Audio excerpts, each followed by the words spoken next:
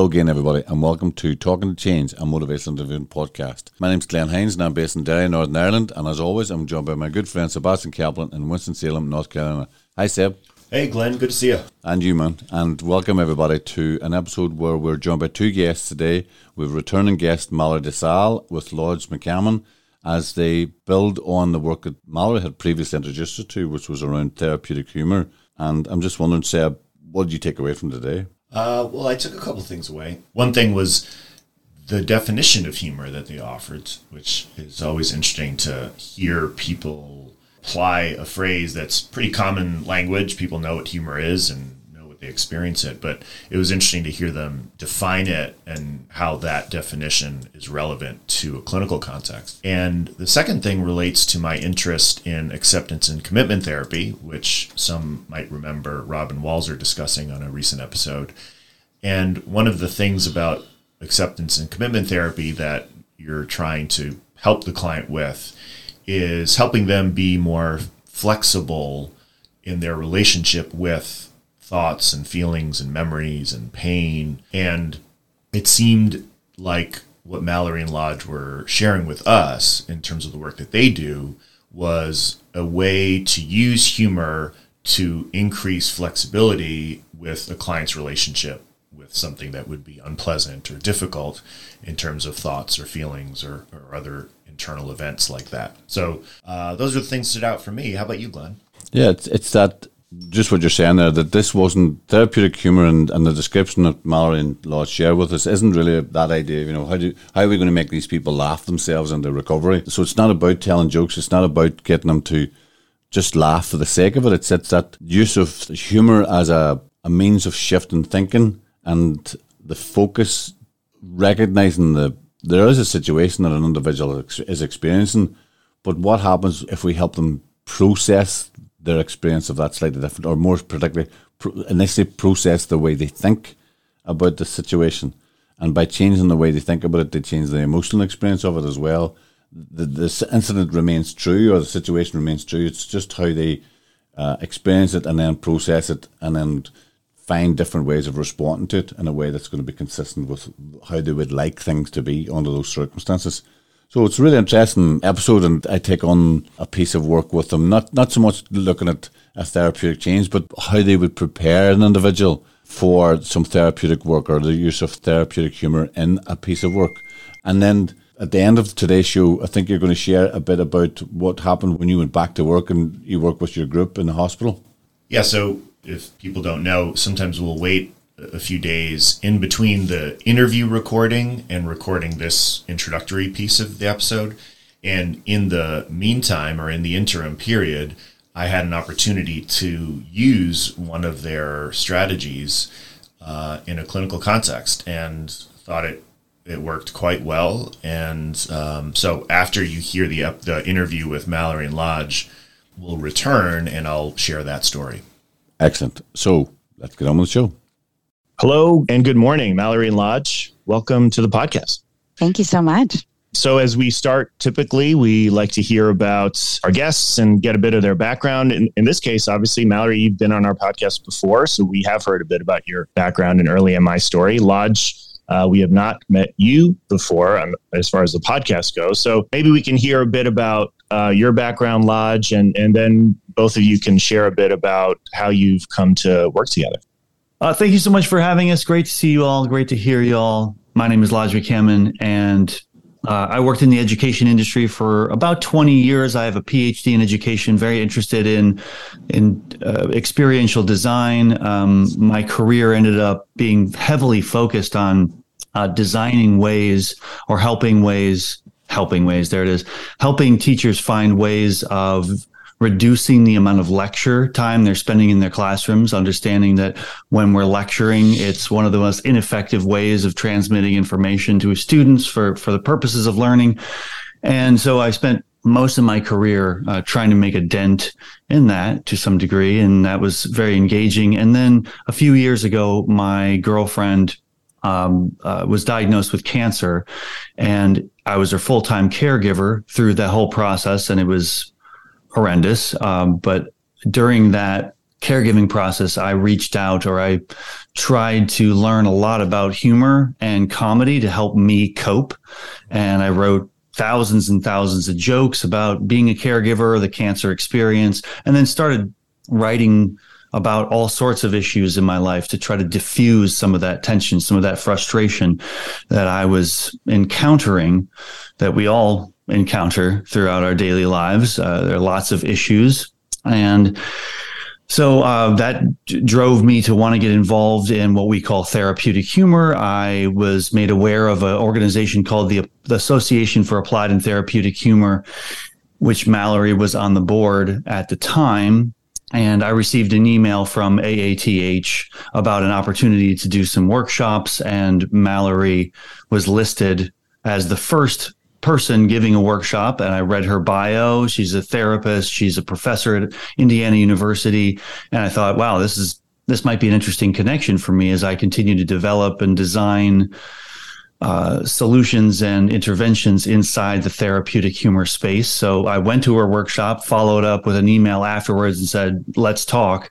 And it's about a year later now. Yeah. Yeah. Thank you for that, Lodge. So one of the things that have helped Lodge and I develop this connection is the belief that evocation is the way people take lasting impressions away. So when we started talking about humor, he actually started me improving my stand-up, which started at the Motivational Interviewing Network of Training Forum in 2014 when I did my first stand-up set. And those are the best places to actually perform comedy because of all the empathy in the room. They're like, we will laugh with you no matter what, even if you're not funny, which, by the way, I wasn't. And what I learned was that humor and motivational interviewing have a lot of shared internal values. And I learned that right away by actually observing how Lodge helped me use humor. He was using a lot of reflective listening skills. And I was blown away. I said, have you ever learned motivational interviewing? And he's like, I don't know what that is. And I said, well, you're doing it. And it's sort of overwhelming to me that someone who's never sat through a training is using it so well and applying it to humor. I'm interested in humor. You're interested in humor. I use motivational interviewing. You do too, Lodge. You just don't know it. And let's create an intervention based on this shared value system. And so Lodge actually, since that time, has attended my motivational interviewing training, mainly because I made him, but also because he's a kind partner in our work together. And over the course of the last year, we have used the strategy of humor helps us talk about our ambivalence in a way that helps us feel safe at exploring solutions. And that's brought us to where we are today, where we are sharing our humor intervention with the world, testing it out, and bringing it to Talking to Change podcast. So it's a little bit about our partnership story. Fantastic. And one of the things I wrote down as you were talking there, Lodge, was the idea of dark humour. And certainly somebody from Northern Ireland, dark humour is something that I'm very familiar with, the idea of turning painful and challenging experiences into something to laugh about. And it sounds like that's where this all started for you in relationship with your partner and her cancer journey. And then in meeting Mallory, what was interesting was the way you were describing that Lodge was using reflective listening with you, Mallory. And I'm just curious, what type of conversations were coming up? Because it sounds like it was the genesis of what it is you're now here to talk about, that there was an interchange that was about humour that tweaked your interest or tweaked your curiosity. So what type of conversations were you having that had Lodge reflectively listening to you? Honestly, they were vulnerable conversations about challenges and change, whether it was about frustrations in the household or real life. I think our initial conversations were very light, airy. How are you? What's funny to you? Let's understand what your goals are. And then what I observed is he was reflecting that back, even just, oh, that's cool. You've studied humor here and you've done that. And he was engaging with me and reflecting it back, showing me that he was listening. And I noticed that. And I said, oh my gosh, I feel very safe and like I can trust. But then I wanted to reciprocate that. And so I'm like, okay, I need to use my active listening skills. But that's when we started to see, okay, we can use humor to go deeper than just reflective listening. And reflective listening is quite powerful. How can we evoke using humor? And that's when we started to think outside of just, am I pure? And to put more specificity to it in terms of sort of process, what ended up happening sort of early on is we would have longer form conversations about life, philosophy, education, training, all these types of issues. And kind of regularly, I've trained myself to do this over the years and put a lot of work and time into it. I speak, or I see the world, at least in part, through the lens of humor. So I'm able to sort of access that in a way just through lots and lots of practice. And so from a functional standpoint, many times we'd be having a conversation about, a frustration in the household. Mallory has a lot going on in her life, in her personal life, 3 kids, husband, a lot of responsibilities. And so she would tell me a story, something, wow, this is something that's weighing on me a bit, or this is something that I'm working on or even excited about. And regularly, I would be listening to that story from a place of empathy and kindness and compassion. But I would also be making notes while I'm listening. And then at the end of her story, of the conversation, I would send her a joke about that issue that she just told me, that story she just told me. And I would invite her to then say, well, how does this joke speak to your issue? Do you like this? And she would modify it, send it back. Then I'd send it back to her, send it back to me. And then at the end of it, she would pull out her phone and record a stand-up bit that's 40 seconds long that is a joke about the issue that we were just discussing. So I think that's sort of the arc of the work of what we ended up doing, certainly a lot of in the past year. Wow. So like organic development of 2 friends and colleagues talking about lives and work and kids and what have you, and just sort of discovered these therapeutic skills, I guess, in each other that also blended in with your bent towards humor. And lo and behold, you start to develop, I guess, an intervention or a model of how to talk with someone who is going through an experience or thinking about change. And it makes me think like it could be useful to understand at a pretty deep level here about like when you talk about humor, like it's a word that, I mean, everyone can kind of relate to that. But what do you mean by humor? Like how are you defining that? Or when you use that word in this context, what do you mean? Lodge, do you want to give your definition of humor, or the humor, the way we use it? You mean the definition of humor? Sure. Yeah. When we talk about humor, so this is sort of tricky work, and we're finding it's very tricky because many people, not everybody, but many people we come across, we say, humor or therapeutic humor. When people hear humor, they think comedy, they think dark humor, they think punching down. Oh, we're going to be making fun of people. We're going to be making people feel really, really bad. We're going to be saying wildly inappropriate things. We're going to be talking about taboos. We're going to make ourselves feel poorly. So therapeutic humor is the attempt to be the opposite of that. So if somebody has that preconceived notion, and also I think that a lot of people think humor and they're like fun, so ineffective, and there's no basis for this. It's just people goofing off. So none of that is accurate when it comes to our work. It's quite the opposite. So humor, sort of the basic transactional nature of humor is just sort of 2 pieces. It's the setup, a situational setup. It's I'm saying something real in my life. I had COVID, and it was really difficult. All right, that's a real statement, and saying a statement like that, something real, creates tension in our lives. I mean, I could feel that. Like, I had COVID, and it was extremely difficult. So that creates tension. And the other part of humor, the other side of humor is the punchline, the twist, that which diffuses the tension. And so I might say something like, I had COVID and it was really difficult. And that creates the tension. That's the setup. And then I might say, well, I mean, at least I don't have to wash my hands anymore. And that diffusion for me, I think, okay, well, right. That's an absurd take on it.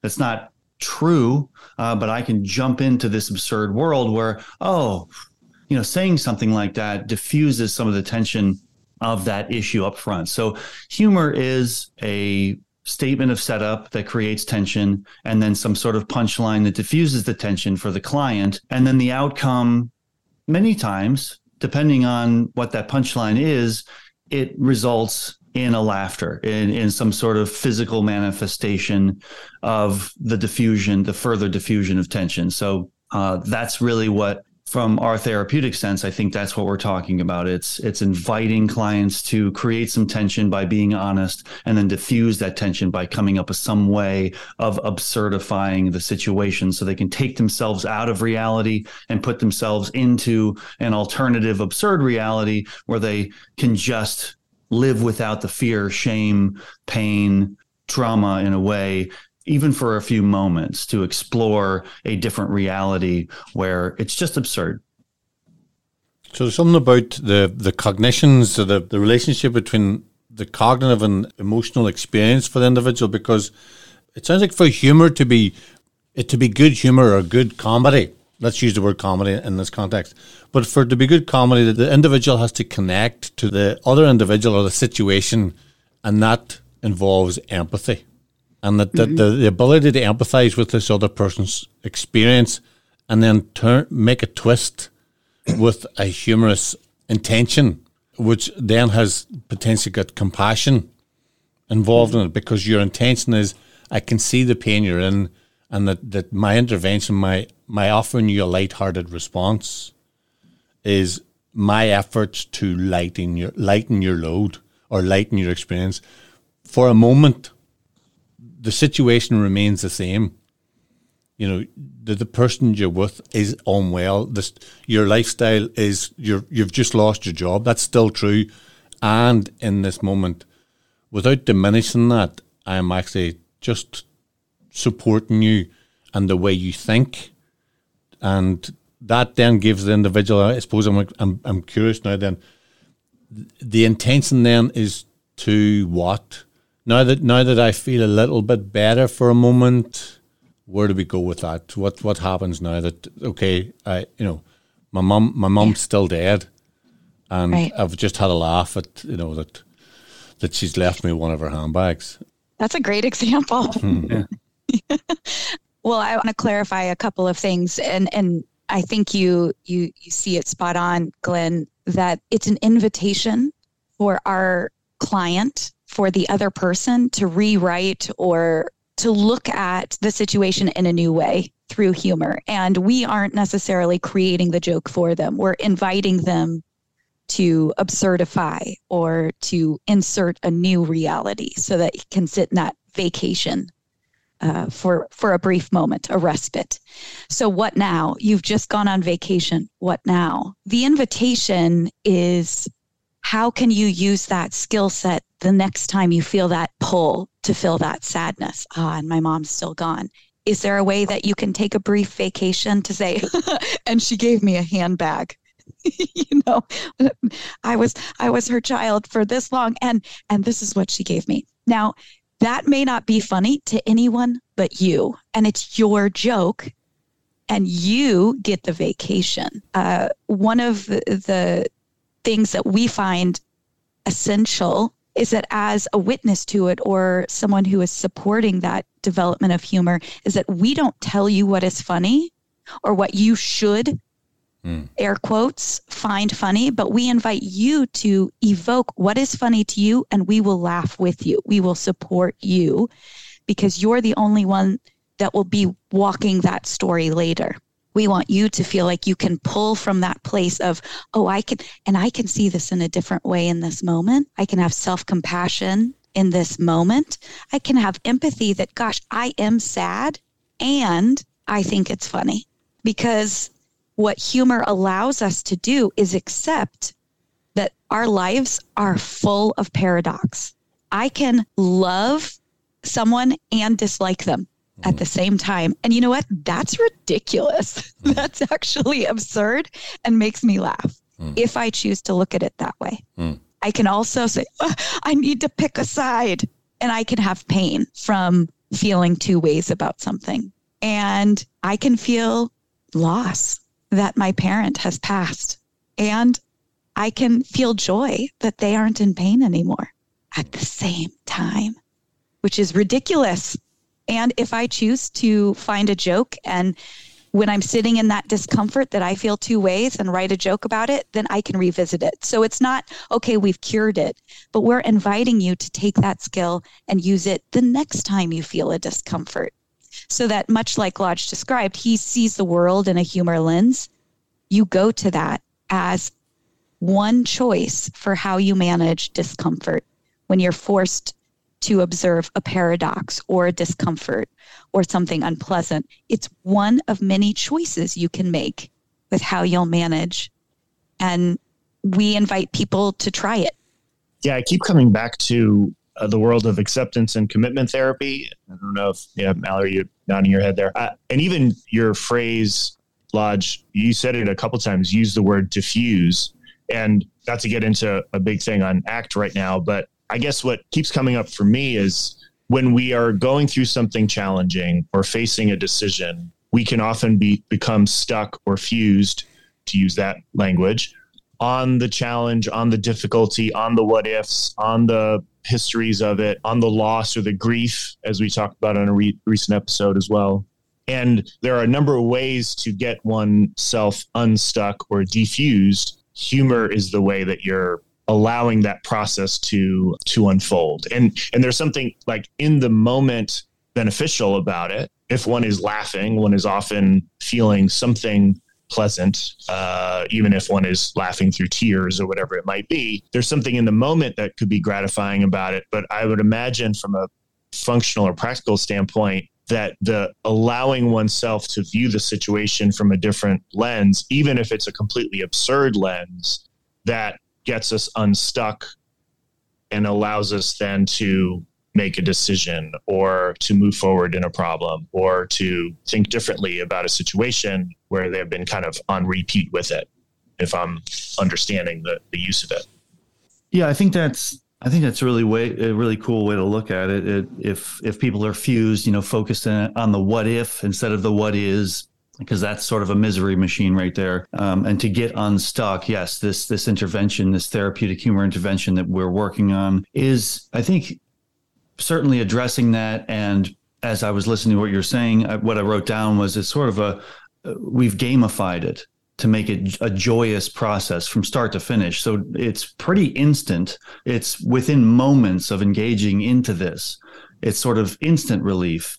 And then the revisitation of the exercises of trying to do it again, whether the same context or other contexts, makes it very accessible for people, very portable. Like they can literally pull up an exercise on their phone when they're experiencing this again, or pull up the joke they wrote in order to remind themselves of the laugh that they had, the absurdity. So yeah, it's very portable, and we're finding that it's extraordinarily powerful for getting people unstuck as well with our clients that we're working with. Our coaching clients, that's pretty consistent, is that it takes these sticky situations that they're in and helps them diffuse it enough. It's not a cure, it's not a magic pill, but it diffuses it enough where they can see it with a little bit more distance. And when we have more distance, we're able to accept both sides of the internal conflict and actually make a decision and move forward. Because when we're stuck, we're stuck.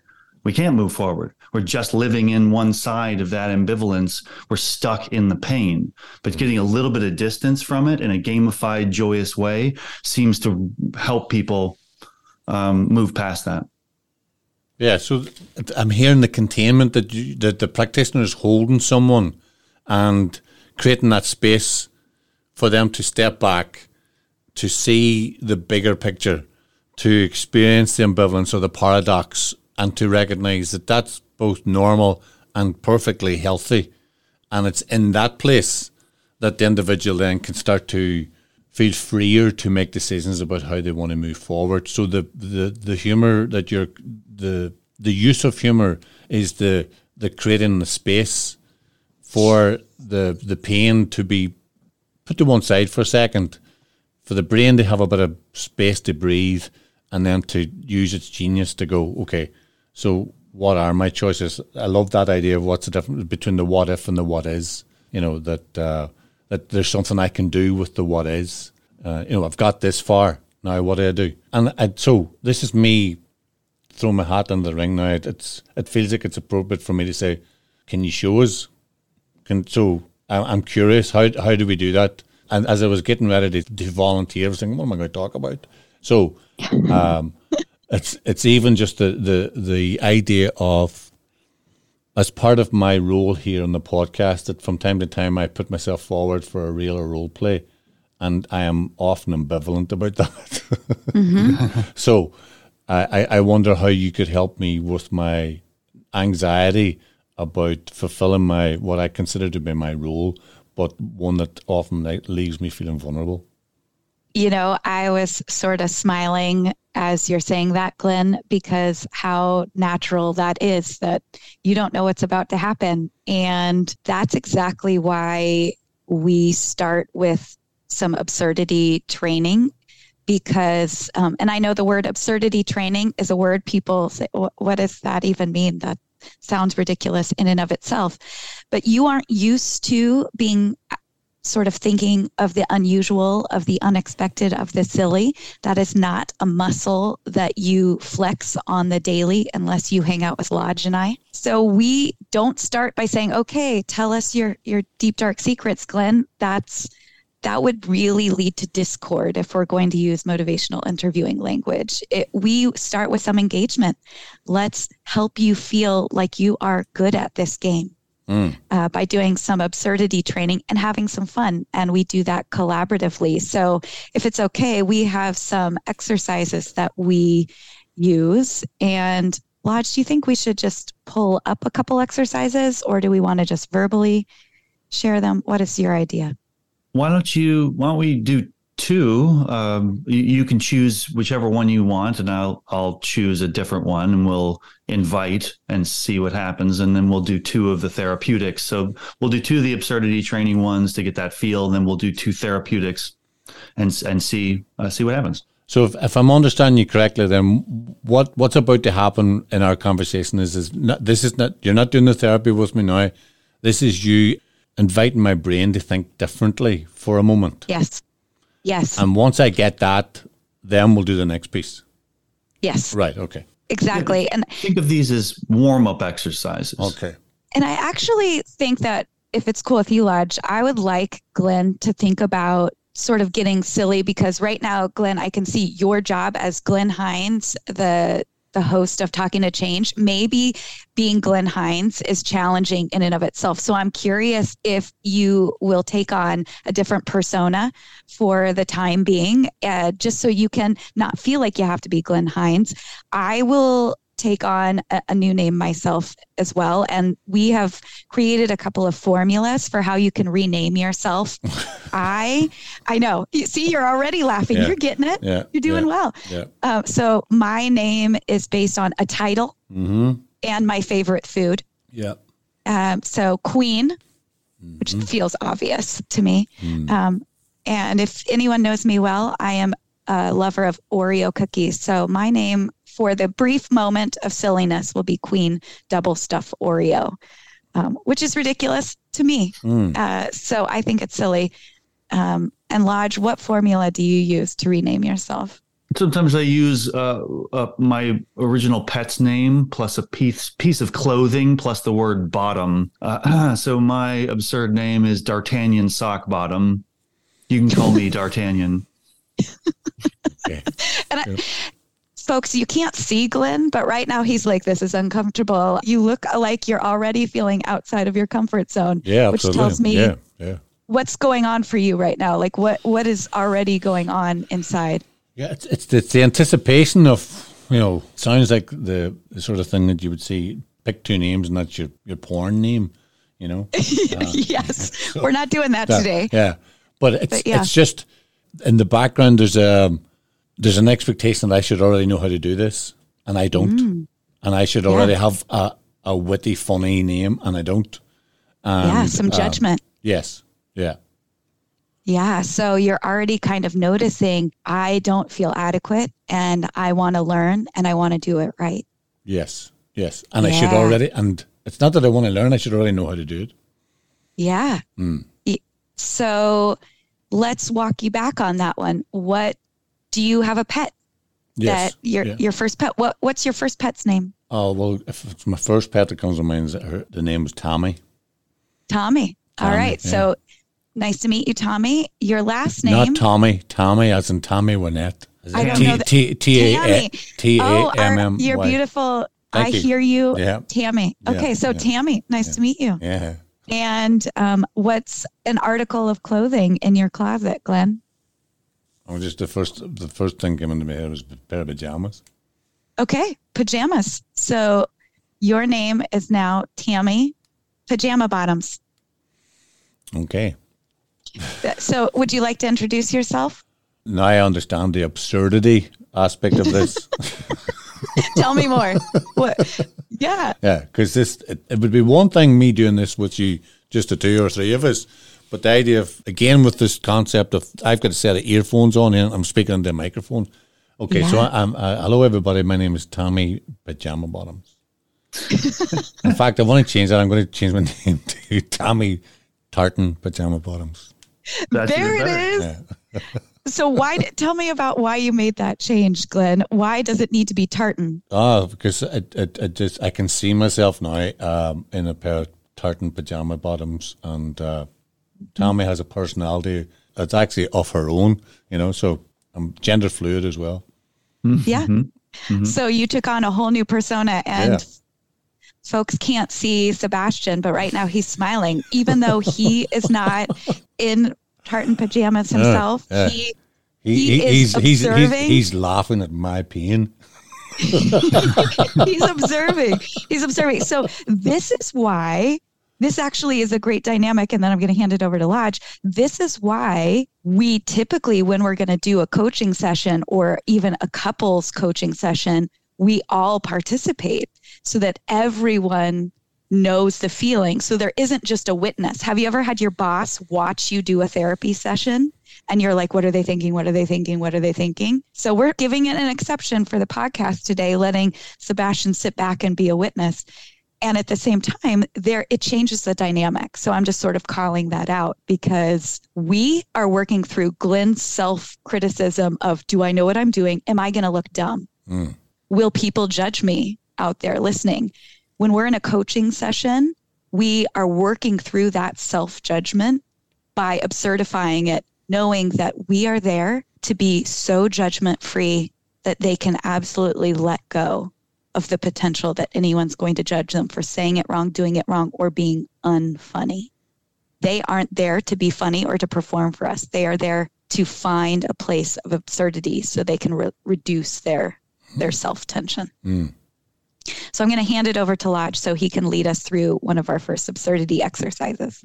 Well, that was an absurdity exercise. And I also want to call attention to what just happened. So what happened was there was an invitation made, like Mallory and I modeled. Then there was an invitation made, and there was tension with that invitation. Like, this feels uncomfortable. I'm not sure this is the thing. And then Mallory led you through coming up with Tammy Pajama Bottom, and then you modified it to be Tartan Pajama Bottom. And then there were laughs and smiles and enjoyment. So that was the release of some of that tension. So the tension was real. And then we said a few things using humor, using a formula, and that tension released. That's a pretty good example of what we're getting at with clients. And as we attach more meaningful things to that front end, more pain, more struggle, the bigger chance for laughter on the other side. We're finding that as well with our coaching, that the more serious issues people bring in, the more laughter is created from those serious issues. If people bring in sort of more mundane issues, there's less laughter. So it's a fascinating piece because, humor is about tension and release. So the more tension, the bigger release. It kind of makes sense. So anyway, we're gonna try a few more structured or a couple more structured absurdity exercises, kind of really quickly to give you a more of an understanding here. So the first thing we want to do with these exercises, and this will make sense in a moment, is we want to think about what is an expected response. how do we fill in the blank with an expected response? So expected responses aren't usually funny. And then we want to walk into what an absurd response might be. Something absurd is wildly unreasonable and creates sort of a caricature of reality. So those who are listening in, you can see if you can fill in these blanks with words and statements that make you laugh while we work on this. So a fairly simple one to be at the beginning here is a prompt that says, don't be part of the problem, be, and then there's kind of a blank there, right? So what would be an expected response that you would think that what a normal response? How do you end that statement? So don't be part of the problem, be what's expected. Be the solution. Yeah, that's a common phrase, right? So don't be part of the problem, be the solution. Is that funny? No, not really. I mean, expected responses typically aren't. So the invitation here is don't be part of the problem, be, and then come up with an absurd conclusion to that. What would be ridiculously absurd? That's a different way of finishing that sentence. So it could really be anything. There are no right or wrong answers, but because we're breaking the expectation and removing the solution, almost anything absurd that we drop in there is going to be somewhat humorous. Yes. So again, for me, what's striking me is I'm hearing humor and I'm hearing absurdity. It's going to be a lot easier for me to be absurd than it is for me to be humorous. In relation to this, and instinctively, I'm not thinking of anything funny to say, but I could be absurd as just an open plane. So I think even the way that the invitation is framed for me, and anyway at this point, is going. If you're saying, "Look, I just want you to be absurd," without talking about humor, it allows me to go, well, I can, ask me that again. Don't be part of the problem. Okay, be a sandwich. Be a sandwich. What kind? Specifically, what kind of sandwich? Well, it's obviously cheese. Be a cheese sandwich. And what does being a cheese sandwich mean to you? Actually, I can't see what the purpose of the cheese sandwich is because I see mayonnaise as well. So it's be a cheese and mayonnaise sandwich. It's a satisfying thing. Something satisfying. So so this is the core of humor, right? So don't be part of the problem. Be a cheese and mayonnaise sandwich. Yeah.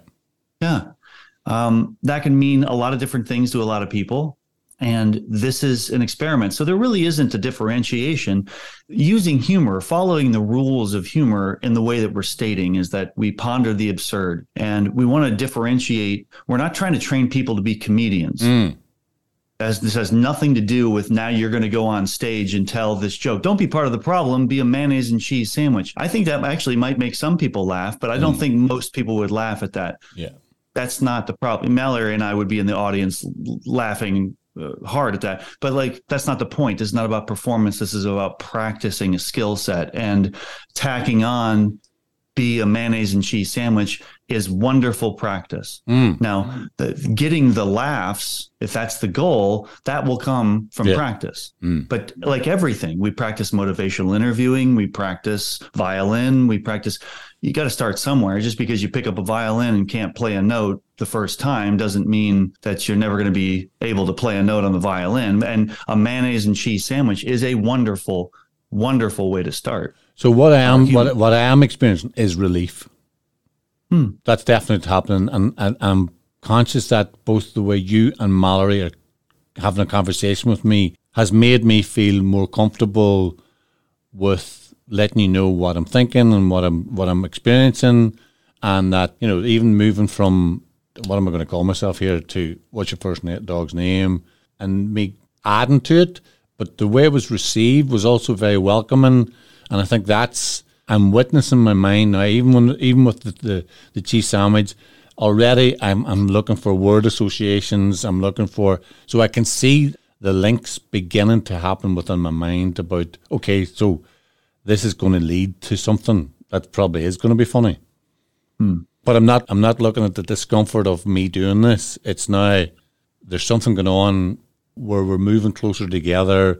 And I guess I know this from my own training. Very often when you do an exercise with someone, when they feel fully engaged, they stop being aware of the audience. They stop being aware of the rest of the class for the 10 or 15 minutes that you were doing the piece. I'm beginning to experience that in my dialogue with the two of you. Yeah. That's the being present. That's the benefit and the outcome of experiencing the absurdity and the humor that we are evoking so that you can just be here. It's a place of safety, of no judgment, of joy. And you aren't feeling the what ifs. What is, gosh, I'm sort of thinking this is ridiculous. And I want to do another one. And that's a pretty great place to be, especially if the rest of your day is going to be filled with other things. And we are just getting you feeling ready to start applying it to those other things. So let's take a step up. We're still in absurdity training, but we sort of walk our clients up levels of absurdity. We start with sort of basic absurdity. Don't be a part of the problem. Be a mayonnaise and cheese sandwich.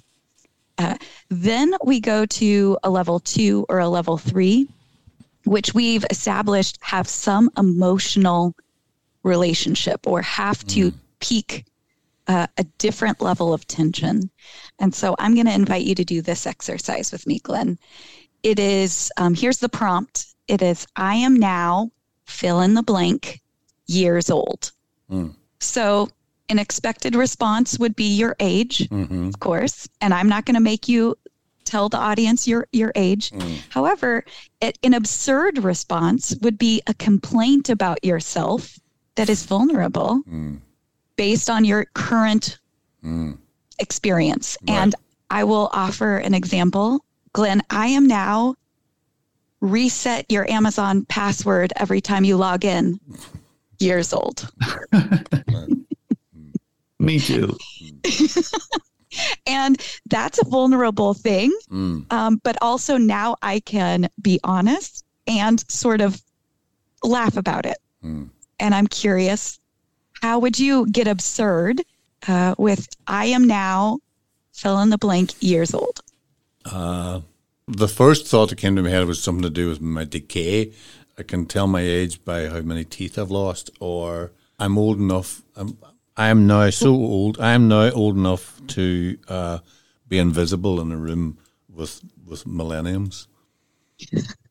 And then years old. Yes. I am now invisible in the room with millennials. Years old. Years old.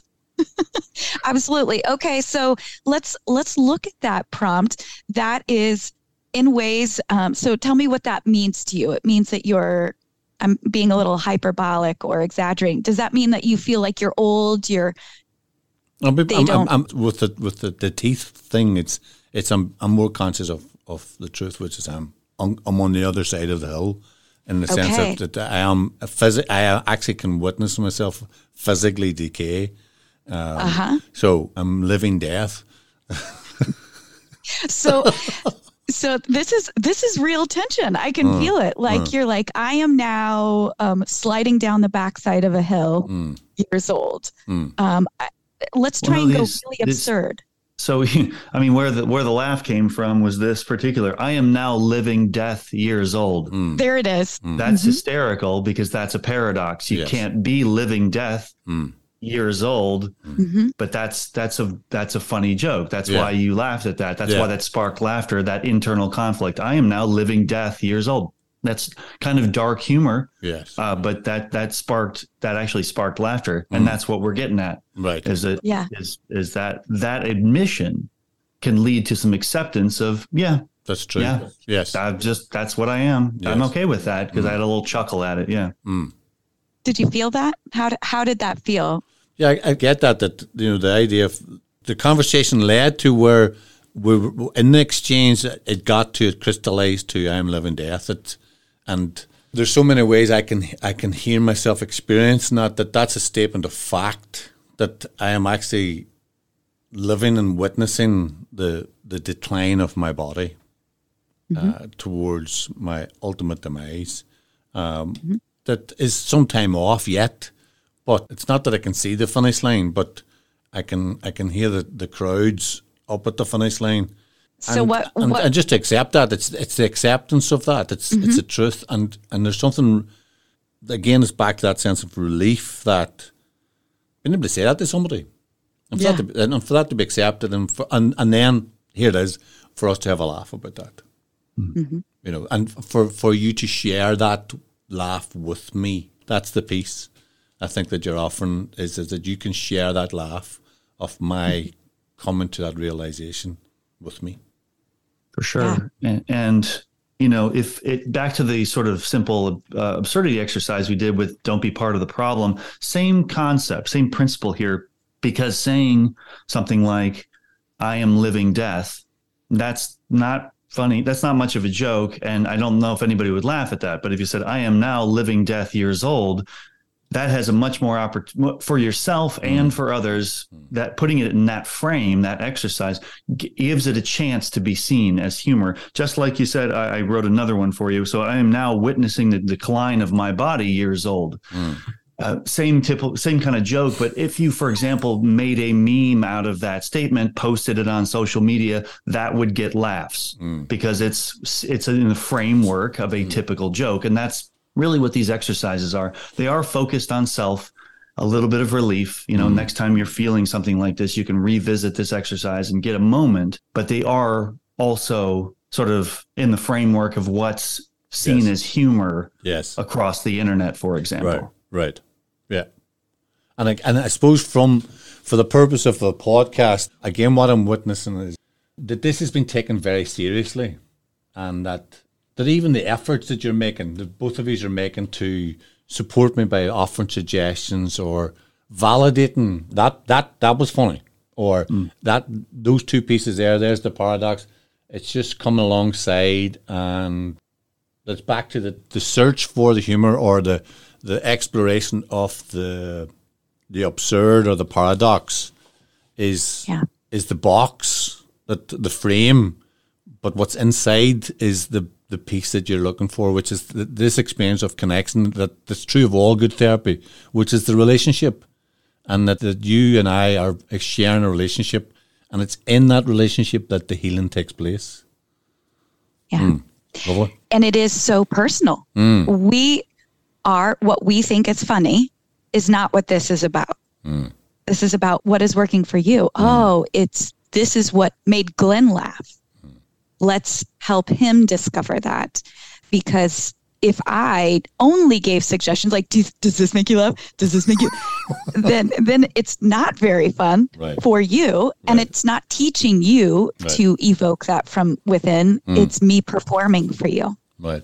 And so it's sort of like the writing reflex, where I want to make you laugh, but actually that's not where the true work is. The true work is being present with and letting you explore it and being evocative to search for it. And Lodge heard it. I missed it, but you laughed. And that means we have to really be focused on, noticing, observing, taking it in.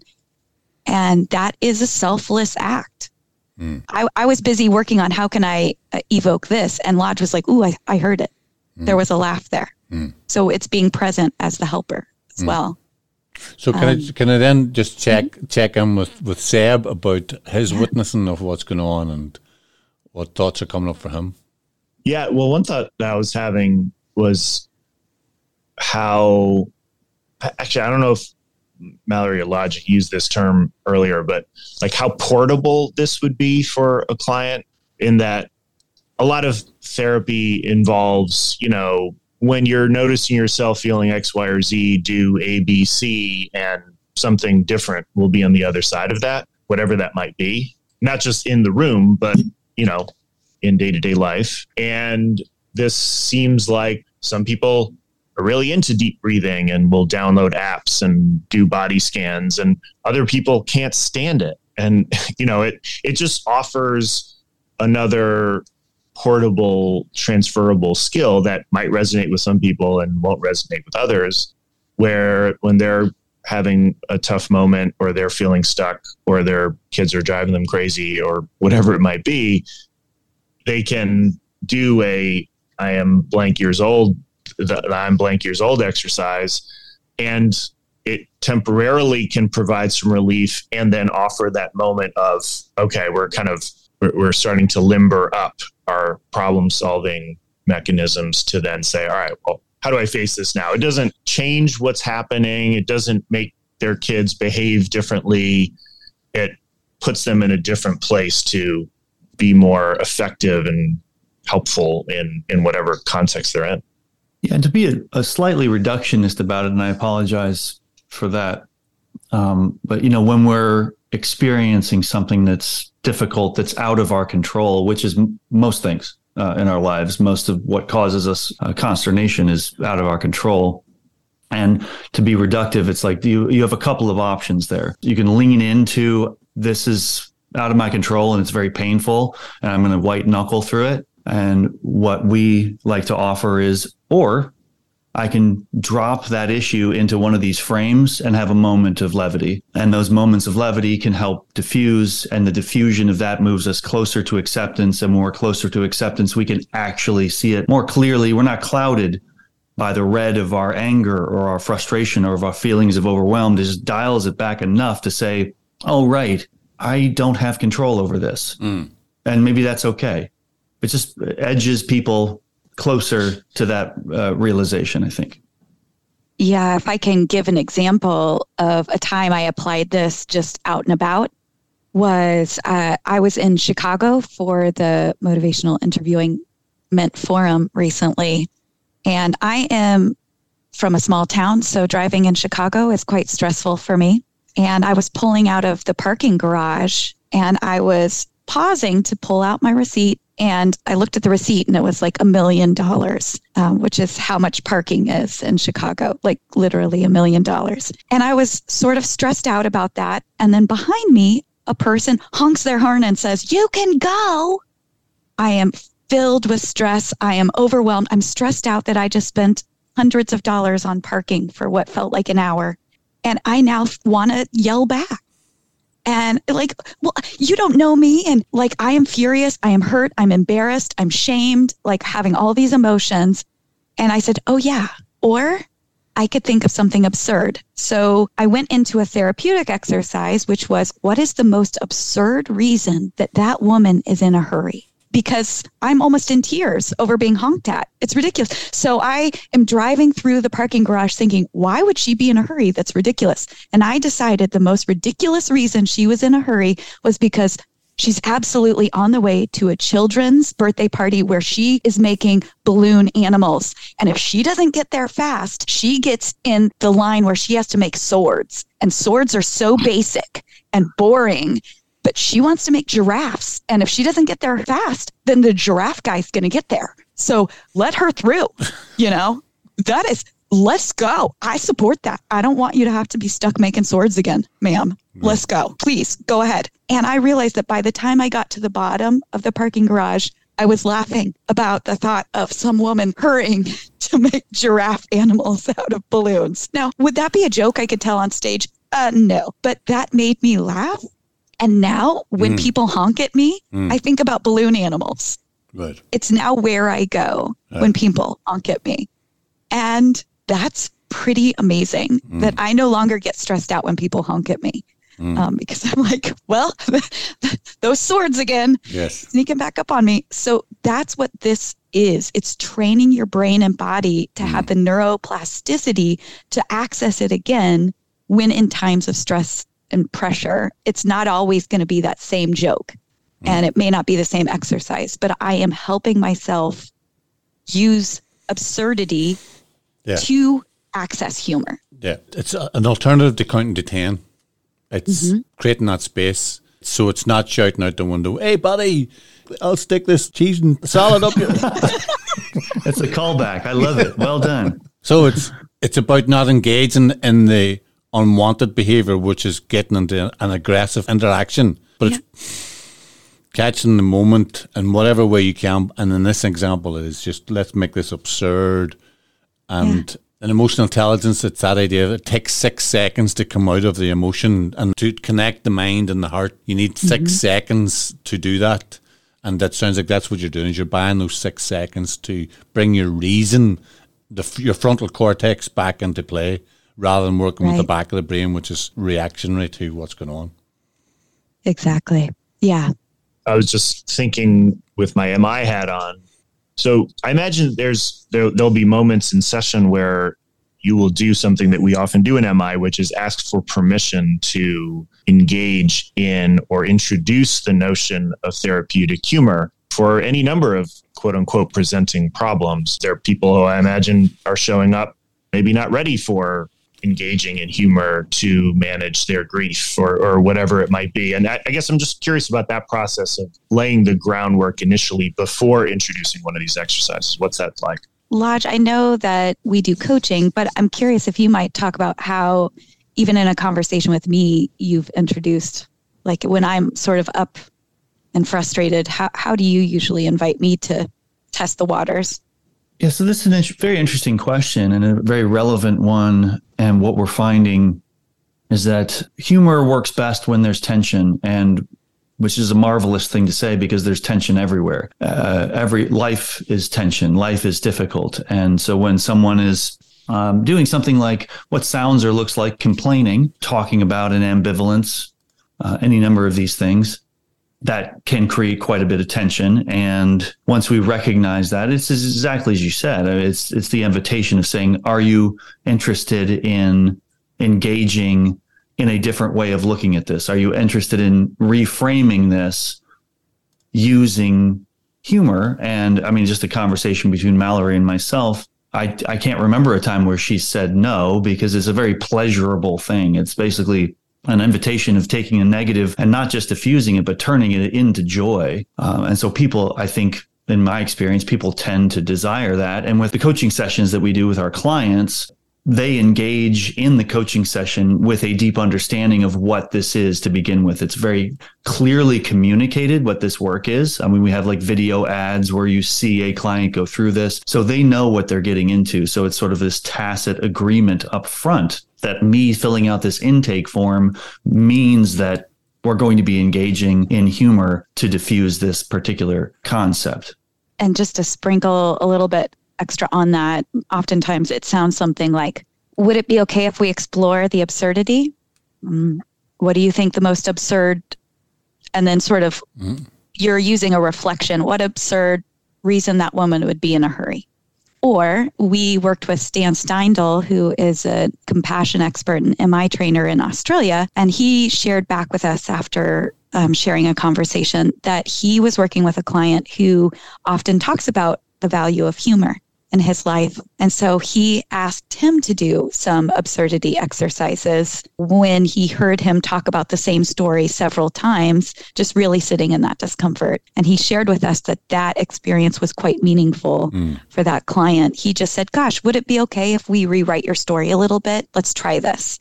And so it really is that ask permission, explore it together, and then it's almost ask, provide, ask if we're talking about motivational interviewing techniques. But the provision is more of provide an opportunity or an invitation and then asking for feedback.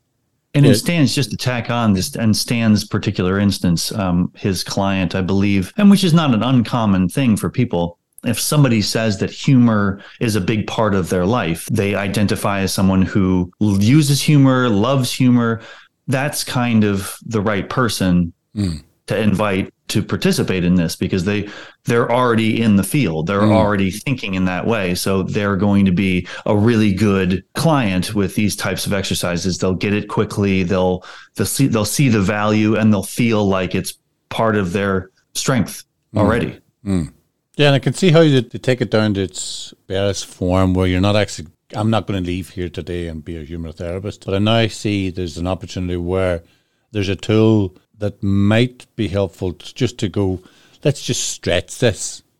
Let's just stretch this idea and see what it looks like if we pull it out of context a little bit.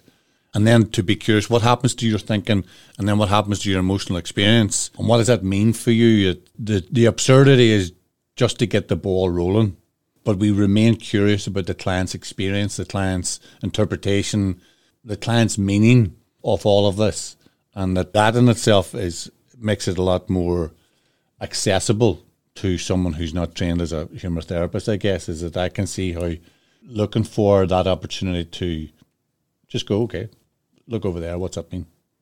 And then explore over there in the same way, using their motivation interviewing or whatever other techniques that a practitioner might be trained on. So, given our time, And I'm sure there's going to be lots of questions from people who have listened to this episode. Two of the questions we normally ask at this stage of the podcast would be, if people want to get in touch with you as the real people, how might they do that? Yeah, thank you for asking and letting us let people know how to get a hold of us. So my website is MalloryDesal.com, and Mallory is spelled MalloryDesale.com. And you can email me from there, and or MalloryDesal@gmail.com. And Lodge, how about you? Oh, yeah, my website is my name as well. So lodgemccammon.com, LODGEMCCAMMON.com. And there are lots of resources and things on my website that you can feel free to check out. And also you can contact me through there as well. Fantastic. And are you social media people? Do you have Twitters, Facebooks, or? Yes, I have Facebook and LinkedIn and Instagram. Twitter recently said you're not real. And I said, yes, I am. But so don't try and find me too much on Twitter. But Lodge, you have all the things. Yeah, I'm on a number of different platforms. All of them are linked from my website. Okay, fantastic. And then the last question we asked is what, if anything, is going on for you in your lives now that may be work related, but that's capturing your attention? Well, one thing that Lodge and I are really excited about is in January, we are going to be offering a 4-hour therapeutic humor training with Safer Society, which is an organization in the United States that David Prescott is a part of. David Prescott's another motivational interviewing trainer. So we're excited to give people 4 hours of training in how to apply therapeutic humor. We are getting this opportunity to share it, and we're excited that it has been recognized by the Association for Social Work, and it's also been acknowledged by the National Board of Certified Counselors and also APA, which is the Association for the American Psychologists or Psychology Association. So we are thrilled to be able to offer an extended training session. And what else are we working on, Lodge, or that excites you? It's the American Psychological Association. Oh, thank you. But yeah, so it's been approved by those 3 organizations to provide CE credits for mental health providers. So yeah, it's very, very exciting for us. It's going to be really interesting. And we're going to be continuing, I mean, I guess what's on top of my mind is continuing to explore these coaching sessions, both with individuals and with couples. And the couples idea, I think, is what's foremost in my mind, allowing, because I know what humor has done in my relationship with my girlfriend. Sort of our daily lives have been more enriched through the relational aspects of humor. So as she continues to practice humor and I continue to practice it as well, it has really enhanced our relationship. We laugh more together. We find the humor in lots of things that used to create tension and arguments in our relationship. And it has been a game changer. So really looking forward to working with more couples to see if those methodologies can scale and can improve the relationship of other couples. Mm-hmm. And the words that come to my mind, and just as you mentioned that, is just the lightheartedness of all of this. And it's the genuine experience of the individual of witnessing the world through a lightened heart. And from there, they can decide what to do. It's, the idea of a couple in the midst of an argument being able to not necessarily just joke about each other, because I can imagine it could be quite cutting at points if we're having an argument, but it's about that agreement to search for that light space where we both coexist and do that on purpose. Well, one of us do it on purpose and the other one can then come alongside, but it's both of us knowing how to do that and elevating it from the individual to the importance of the couple and working it from that perspective. So it's wonderful to hear that the work that you've been doing together is now being recognised and being promoted. And you mentioned David. David was one of our guests earlier in the podcast, episode 18, and a great man he is too. So it's wonderful to hear that cooperation is developing for you. On behalf of myself and Seb, as I had to go on to another thing, I just want to thank you both for your time. And for me personally, the opportunity to step into a place that was uncomfortable to consider and was quite comfortable for me to experience. And I can see how the learning in that, having stepped into the discomfort and for it to become comfortable, has been something that I can now go away and process, and both as an individual but also as a practitioner and trainer, to use with the people I support. So thank you for that, both. Yeah, you did a great job. And I would like to close with something that I found most hilarious from this conversation. We were talking about Mallory and driving and the balloon animals. And I don't know if everybody heard this, but you said, "Hey, buddy, I'll shove this cheese and mayo sandwich." And then you sort of trailed off. And I thought that was hysterical. Yeah. Leave that to your imagination. Leave it to the imagination. Yeah. Well, guys, thank you very much for coming, and all the very best. Take care. Thank you so much.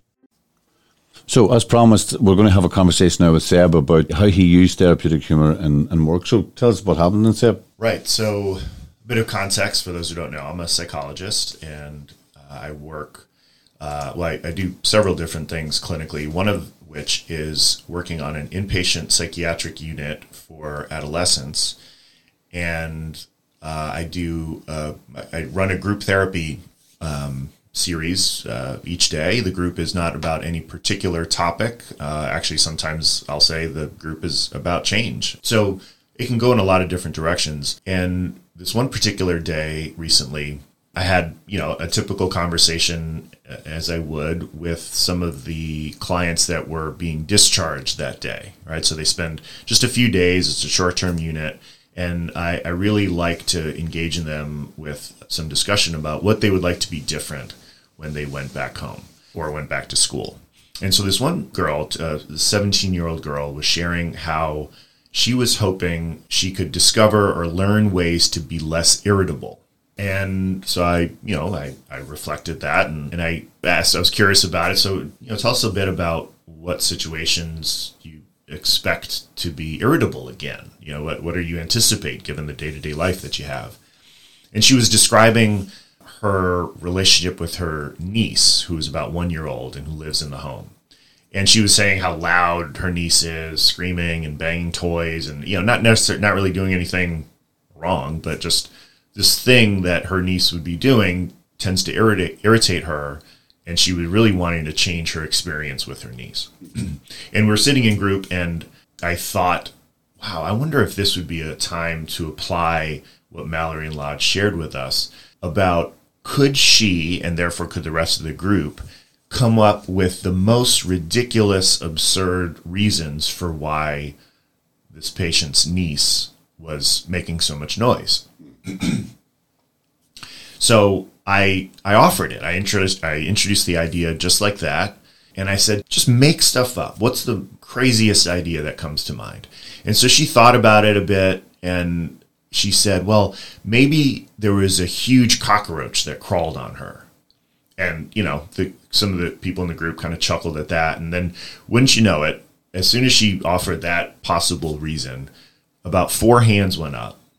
And we ran around the room and several of the other kids shared different ideas. One of the kids said, well, she's training to become a mixed martial arts fighter, and another kid said, well, she's probably training to be in the military where she needs to be really loud and things like that. And one of the kids said, well, maybe she saw Santa Claus walk in their living room and she wasn't expecting it, and it was just this wonderful opportunity to capture this thing that she was hoping to change and hoping to be different.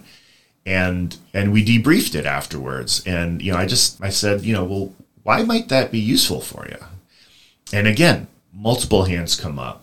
The girl in particular, she said, well, she just said simply, it just made me laugh. Okay, so there's the sort of the humor part of it and how that sort of shifted for her from irritability to laughter. But then other kids offered some really great insight as well. Like it kind of gets you curious about why she's crying or making noise as opposed to wishing she would stop or something like that. And another person actually used the word empathy. 16-year-old kid said, well, it kind of made her experience more empathy for her niece. So, it was a brief exchange, about 10 minutes. I left group and got in my car and I immediately, with much excitement, emailed you, Glenn, and Mallory and Lodge just to share the story.